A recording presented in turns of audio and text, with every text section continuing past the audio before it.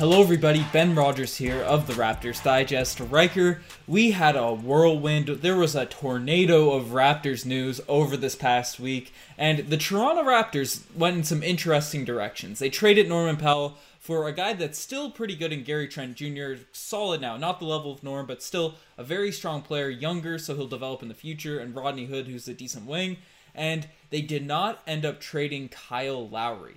And that was the big talk, that was the big thing. If the Raptors want to tank out this season, then you move Kyle Lowry, move him to a contender, and then hopefully fade for Cade or get Mobley or someone in the draft. But the two deals that went under the radar, Riker, was the releasings of Terrence Davis and Matt Thomas. Once major potential pieces for the Raptors, then certainly this year fell right off the map to a point where they're traded for second-round picks. But that has opened up some roster spots for this team. And we've been asking people over the past few podcasts, do you want to tank or do you want to win? Or at least do your best to get back in contention. And there's a lot of people that still expect, especially with Kyle Lowry still in the roster, let's go for it. Let's get in the play-in and see if we can beat the Brooklyn Nets, who also added LaMarcus Aldridge recently. So, Riker, today, just minutes before this podcast is being recorded, before we dive into takes or anything as that, is there anyone that really catches your eye on the buyout market to push for that playoff push, Riker? And who's reported right now? Drummond. You'd have to expect that he's going to go to LA, the Lakers, probably, maybe dark horse, Miami Heat. Who else? Otto Porter Jr. He's a non-impact player in terms of what the Raptors need.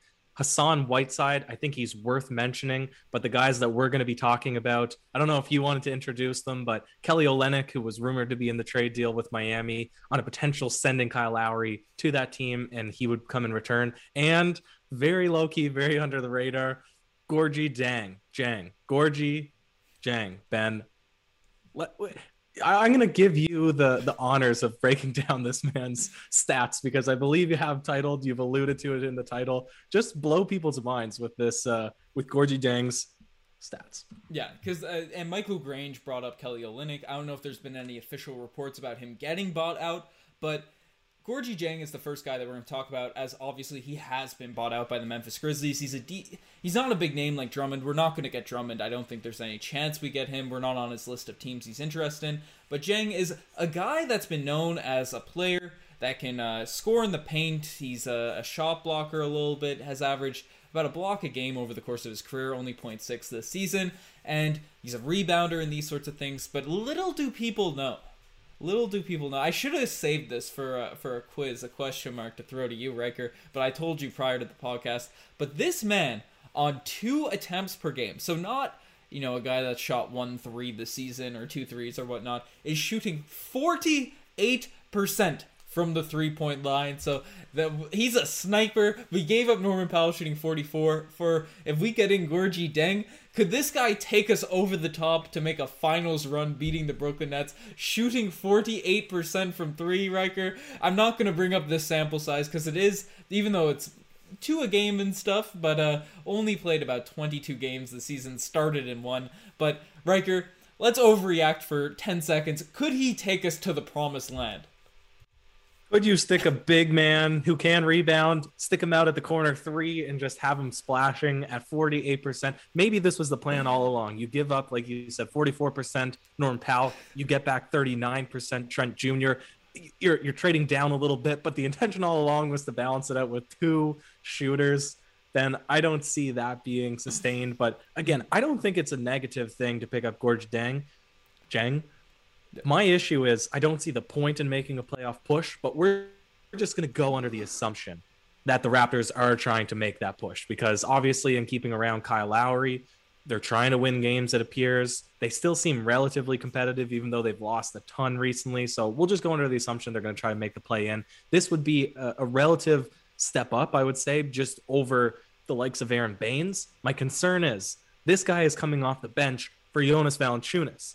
And it's been well documented over the past years, Jonas Valanciunas' struggles with pick and roll defense, with being mobile, being able to guard outside the perimeter. So if this man is coming and getting minutes behind JV and also not closing games when they switch to more small ball lineups, I mean, what is his actual defensive potential, Ben?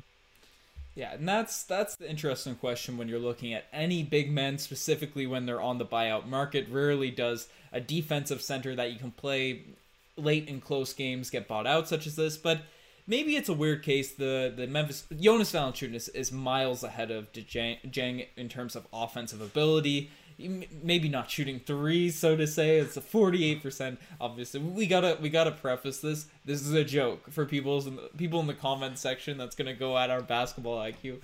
Clearly, he's not that nice of a shooter, but JV, he's more polished finishing around the rim. You're not gonna get more minutes over JV, and the Memphis Grizzlies, they've had a lot of success being throwing out mobile defenders. They're a well constructed roster, so their coach has had a lot of situations to play, and they're fighting for a spot in the Western Conference as well. So that's why he isn't playing a lot of minutes. But again, the Raptors have so many solid defenders around the wing, right? The real big issue right now is, Aaron Baines. I'll throw up the animation. He struggles guarding in the pick and roll, and he's not athletic enough to where the player's driving in at him. He's backpedaling, right? He can't get up there and get those blocks. He just doesn't have the reach. He doesn't have the length. So those are his big glaring flaws on the defensive end. I think those would be mitigated more so with Jeng, even if he's not the greatest of pick and roll defenders. If he's a decent enough shooter, he's longer, more athletic, so he can finish around the rim. I think if the Raptors are making a push to get into the playoffs, that would be a really interesting pickup, Riker. I'm trying to get his height, but I can't 6'10". see it on 6'10". my 6'10". He's 6'10", so he's not undersized. He's a big guy. That's good. Yeah. That's good. I don't watch a lot of Memphis games. I've tuned in at the beginning, at the onset, to watch John Morant, to watch Jonas Valanciunas, of course. But then we might as well shift over, because what people will have their opinions on Gorgui Dieng. I think we have the pronunciation right. I'm sure somebody's going to say it was terrible. It was super off. I think Kelly Olynyk could be interesting. People are they're gonna hear his name and immediately skip to assumptions and say this guy is literally the exact same as Aaron Baines, but probably worse from an interior scoring perspective. Maybe a little bit better from 3-point shooting, but this season he's fallen off. We'll give him a minute to break down. But again, Hassan Whiteside, if those are the three guys that the Raptors maybe could offer, given they've cleared cap space, they might have a little bit of money to throw around. Maybe he's the best of the three. I don't know. Let's talk about Olynyk first before we get into it. Well, you look at Olynyk's stats: 10 points per game, 6 rebounds. You alluded to it. Shot 40% from three last season, but has fallen off a cliff in terms of that percentage this year. Shooting 6 a game, only 32%, so an 8% drop off there. But Kelly Olynyk is a guy, specifically at the beginning of the season, really struggled. But then as things went along, the seasons moved along, he's actually became a very valuable piece to the Miami Heat, starting in a bunch of games. I believe, he started 38 of the 43 games this season for the Miami Heat. Obviously, they have struggled, right? They're not looking like the Miami Heat that of previous years or the bubble Heat by any means. But he played some good minutes in the finals and the playoffs last year. He can certainly shoot, even if his percentages are, 16% lower than Jeng. But I would trust Kelly Olynyk more, putting up those threes. But he's a guy, he's a creator. The one thing that we really missed from Marc Gasol leaving this roster, not his athleticism, you're not getting much of that with Kelly Olynyk, but the IQ, the ability to pass at the big man position, right? He certainly would be an improvement over Baines in those areas. Wouldn't be the rebounder, but just having a competent 7-footer that can get you buckets is not a liability on the offensive end. Is a bit more mobile than people think. I think he would be a really This is the issue, though, Ben. This is the issue.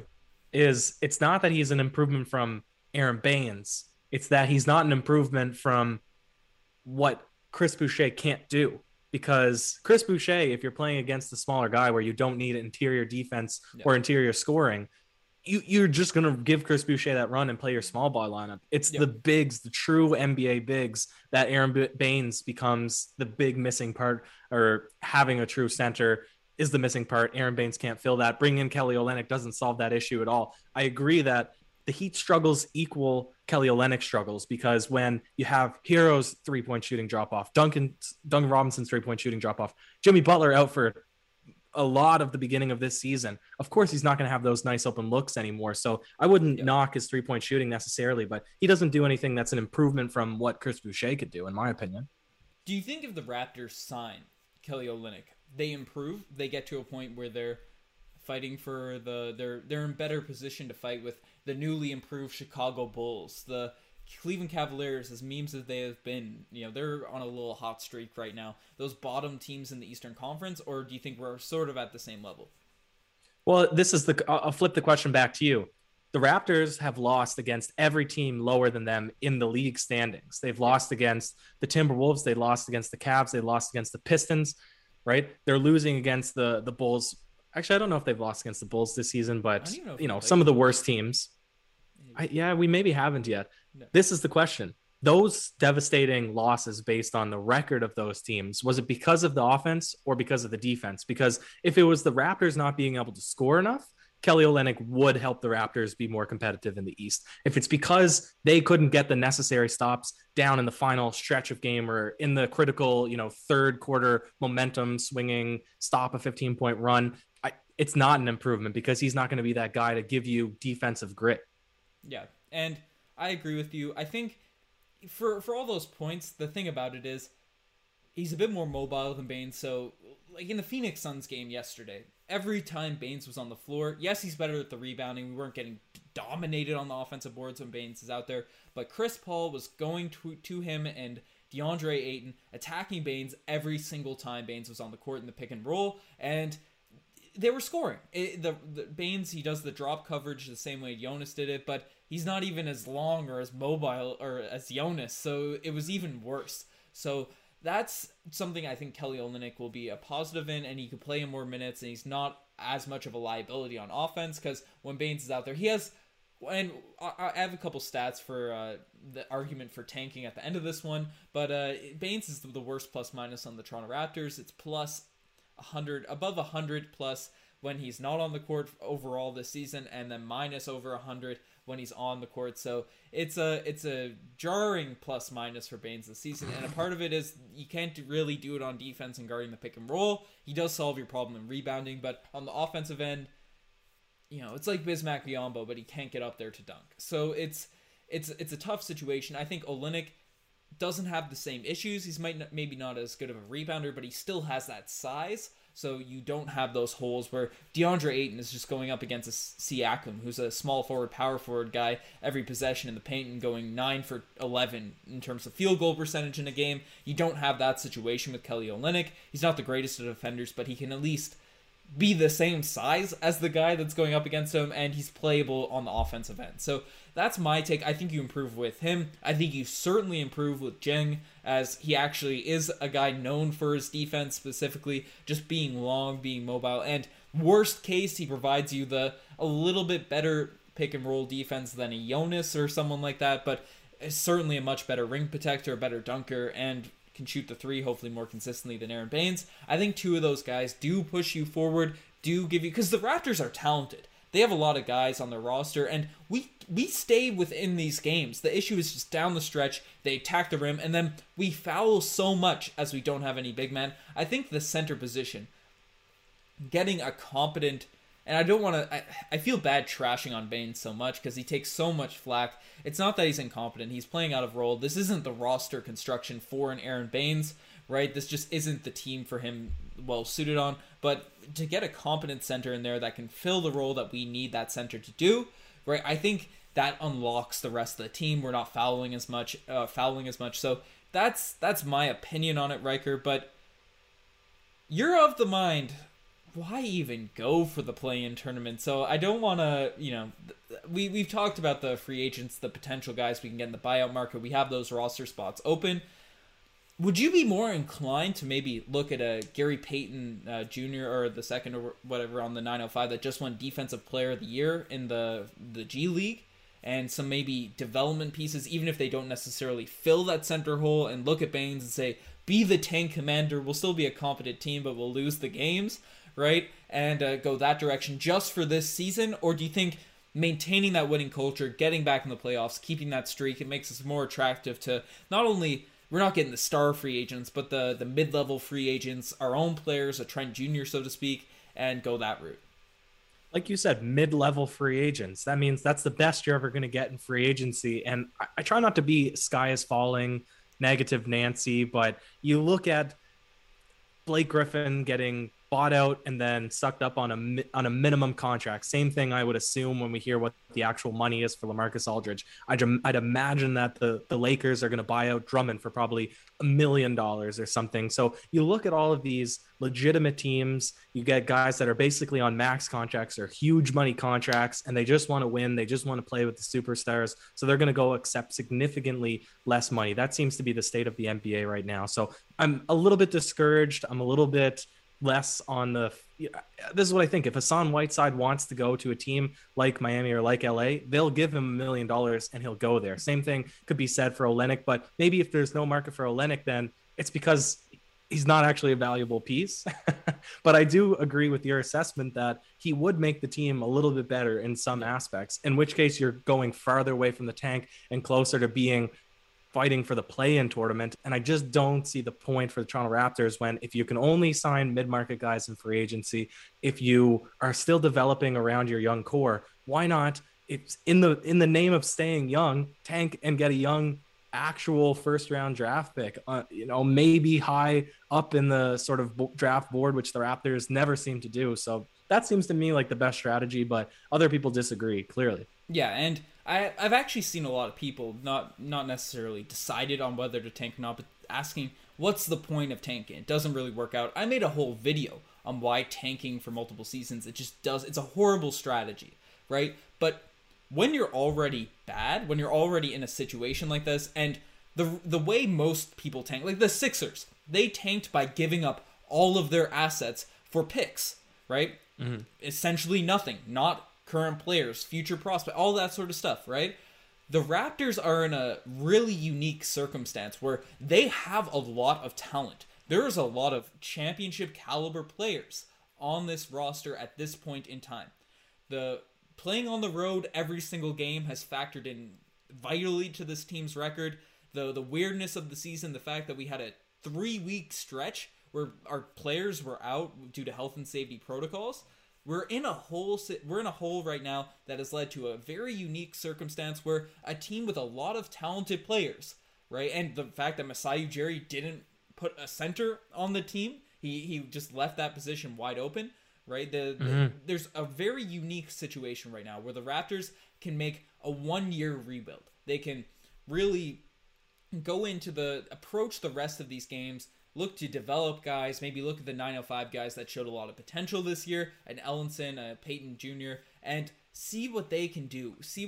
Pick out the pieces, right? Maybe, obviously you won't be able to rest guys for a long stretches at the end of the year, but maybe give Kyle Lowry a game off here or there. OG's been dealing with injuries, right? And then approach the rest of the season as a development year. And for as close as we are to the 5th and 6th seed in the Eastern Conference, right? We still have, I think we have to go 19-8 for the rest of the year. I'm trying to do that off my head. I read a tweet about that earlier, but we have to go some ridiculous record, which might be unreasonable right now without a center, even if we get a buyout center, right? To even get to 500, and with the improved East, that's looking pretty astronomical right now. A bit crazy to see if that would actually happen. So maybe the route is you're 7th from the bottom right now. There's improved lottery odds. You're not getting to the bottom 3 in terms of odds of getting the number 1 pick this season, but you don't get a center, so you continue to play these close games, but you're not able to close them out, right? You just say, okay, we're throwing in the towel this year. Kyle Lowry, if you want to stay, right, we'll be good next year. It'll work out. We'll see what happens with you in the offseason. And Michael Grange has brought up a sign and trade potentially, but you get that, bottom 5, bottom 4 odds. With the new and improved lottery odds, there's a good chance you actually might get into the top 3 picks. Maybe number 1, you draft a Mobley, Suggs, or Cade Cunningham. Then you come back next season looking to win now mode, going all out, and you're back into your top 4, top 5 of the East going forward. Yeah. And you know what? The perfect case example is the San Antonio Spurs. I was trying to do a little bit of research while you were making the point. It's that they were 62-20. They were in that same time frame with what's his name? Admiral. David. I was going to say Duncan Robinson. David Robinson. Duncan so obviously Robinson, that was NBA legend. That was the same time as the Michael Jordan Bulls, but they were good. They were like Yeah. top of the NBA. He goes down with injury for one season. They do poorly, right? But they still have a really good core. And then they so happened to get Tim Duncan because they did so poorly. They picked up Tim Duncan. Then David Robinson comes back. And now all of a sudden, this is a legacy team. And obviously, they did really good in structuring their team after David Robinson retired. And then all of the deep draft picks. It's very similar, actually, to the Toronto Raptors in the way that things have played out, especially with how good Norm Powell was. Fred VanVleet, Pascal Siakam, all deep draft guys or undrafted, of course. So yeah. I like the route of just, what is the maximum potential of this team? You said it. It's not, are you going to beat the Nets? Are you going to beat the 76ers? Would you actually beat the Bucks? I mean, I know we swept the season series, but would you actually beat the Bucks in the playoffs? I'd prefer just a tank. You already have the core unit intact. Get a little bit better, tighten up some of the screws in off season, and then just do a full season. Hopefully none of the pandemic stuff is in factor. Maybe there's more fans. Get the energy guys going. That's what I'd like to see. Yeah, that's the route I'm leaning towards, but I won't be against the Raptors if they're capable of making a run going forward, but it just looks... Well, think about it. Let me say this too. Maybe you already said it and I just didn't hear it, but you look at the rest of the East. Yeah, they have way better records, but is there anybody else from 4 down that you think that the Raptors couldn't win a series against? See, that's the thing. I think right? without a center, my confidence is a little bit hindered. My confidence that we can night in, night out, not get feasted down low by really any roster, whether it's the Pistons or the Nets. Right, that's the one issue we've seen be plagued to death. It's gotten worse as the seasons have gone along. Right, the league just knows attack the rim, you'll get fouled. That's how it's going to work. So true. But if we got a center, there is potential this team could maybe. Well, I think with a center we'd beat all those 4 teams, all the teams that are outside the top 4. Right, I'm very confident that we could beat them in a series, and who knows, maybe you could make a run at those top teams. But it's risky because then you also might say, oh, you're the 10th seed now. You lost your chance at Cade Cunningham, you lost your chance at Mobley, and you lost to the Chicago Bulls with Nikola Vucevic in the play-in game. And then you're there with a rookie that is Jakob Poeltl, which, fair enough, Jakob Poeltl was okay. But not the... He did turn into Kawhi Leonard, so don't knock that man's value. He turned into Kawhi Leonard's leg, right? DeMar DeRozan was the rest of the body. We got the broken leg for Jakob Poeltl, but I don't know, not to trash on Yak, but that's the interesting thing. And Masai Ujiri, him, Bobby Webster, you hear their interviews, they seem a little bit confused about what direction the Raptors should go. They're saying, who knows with this team? We might be good, we might be bad. We'll see where Kyle Lowry's going to go. I think God. They're just waiting to see. And they said they want to give this team a run. And the last time they did that, ironically, in 2014, when they were wanted to trade Kyle Lowry, it didn't go through. That's when the best era of Raptors basketball started.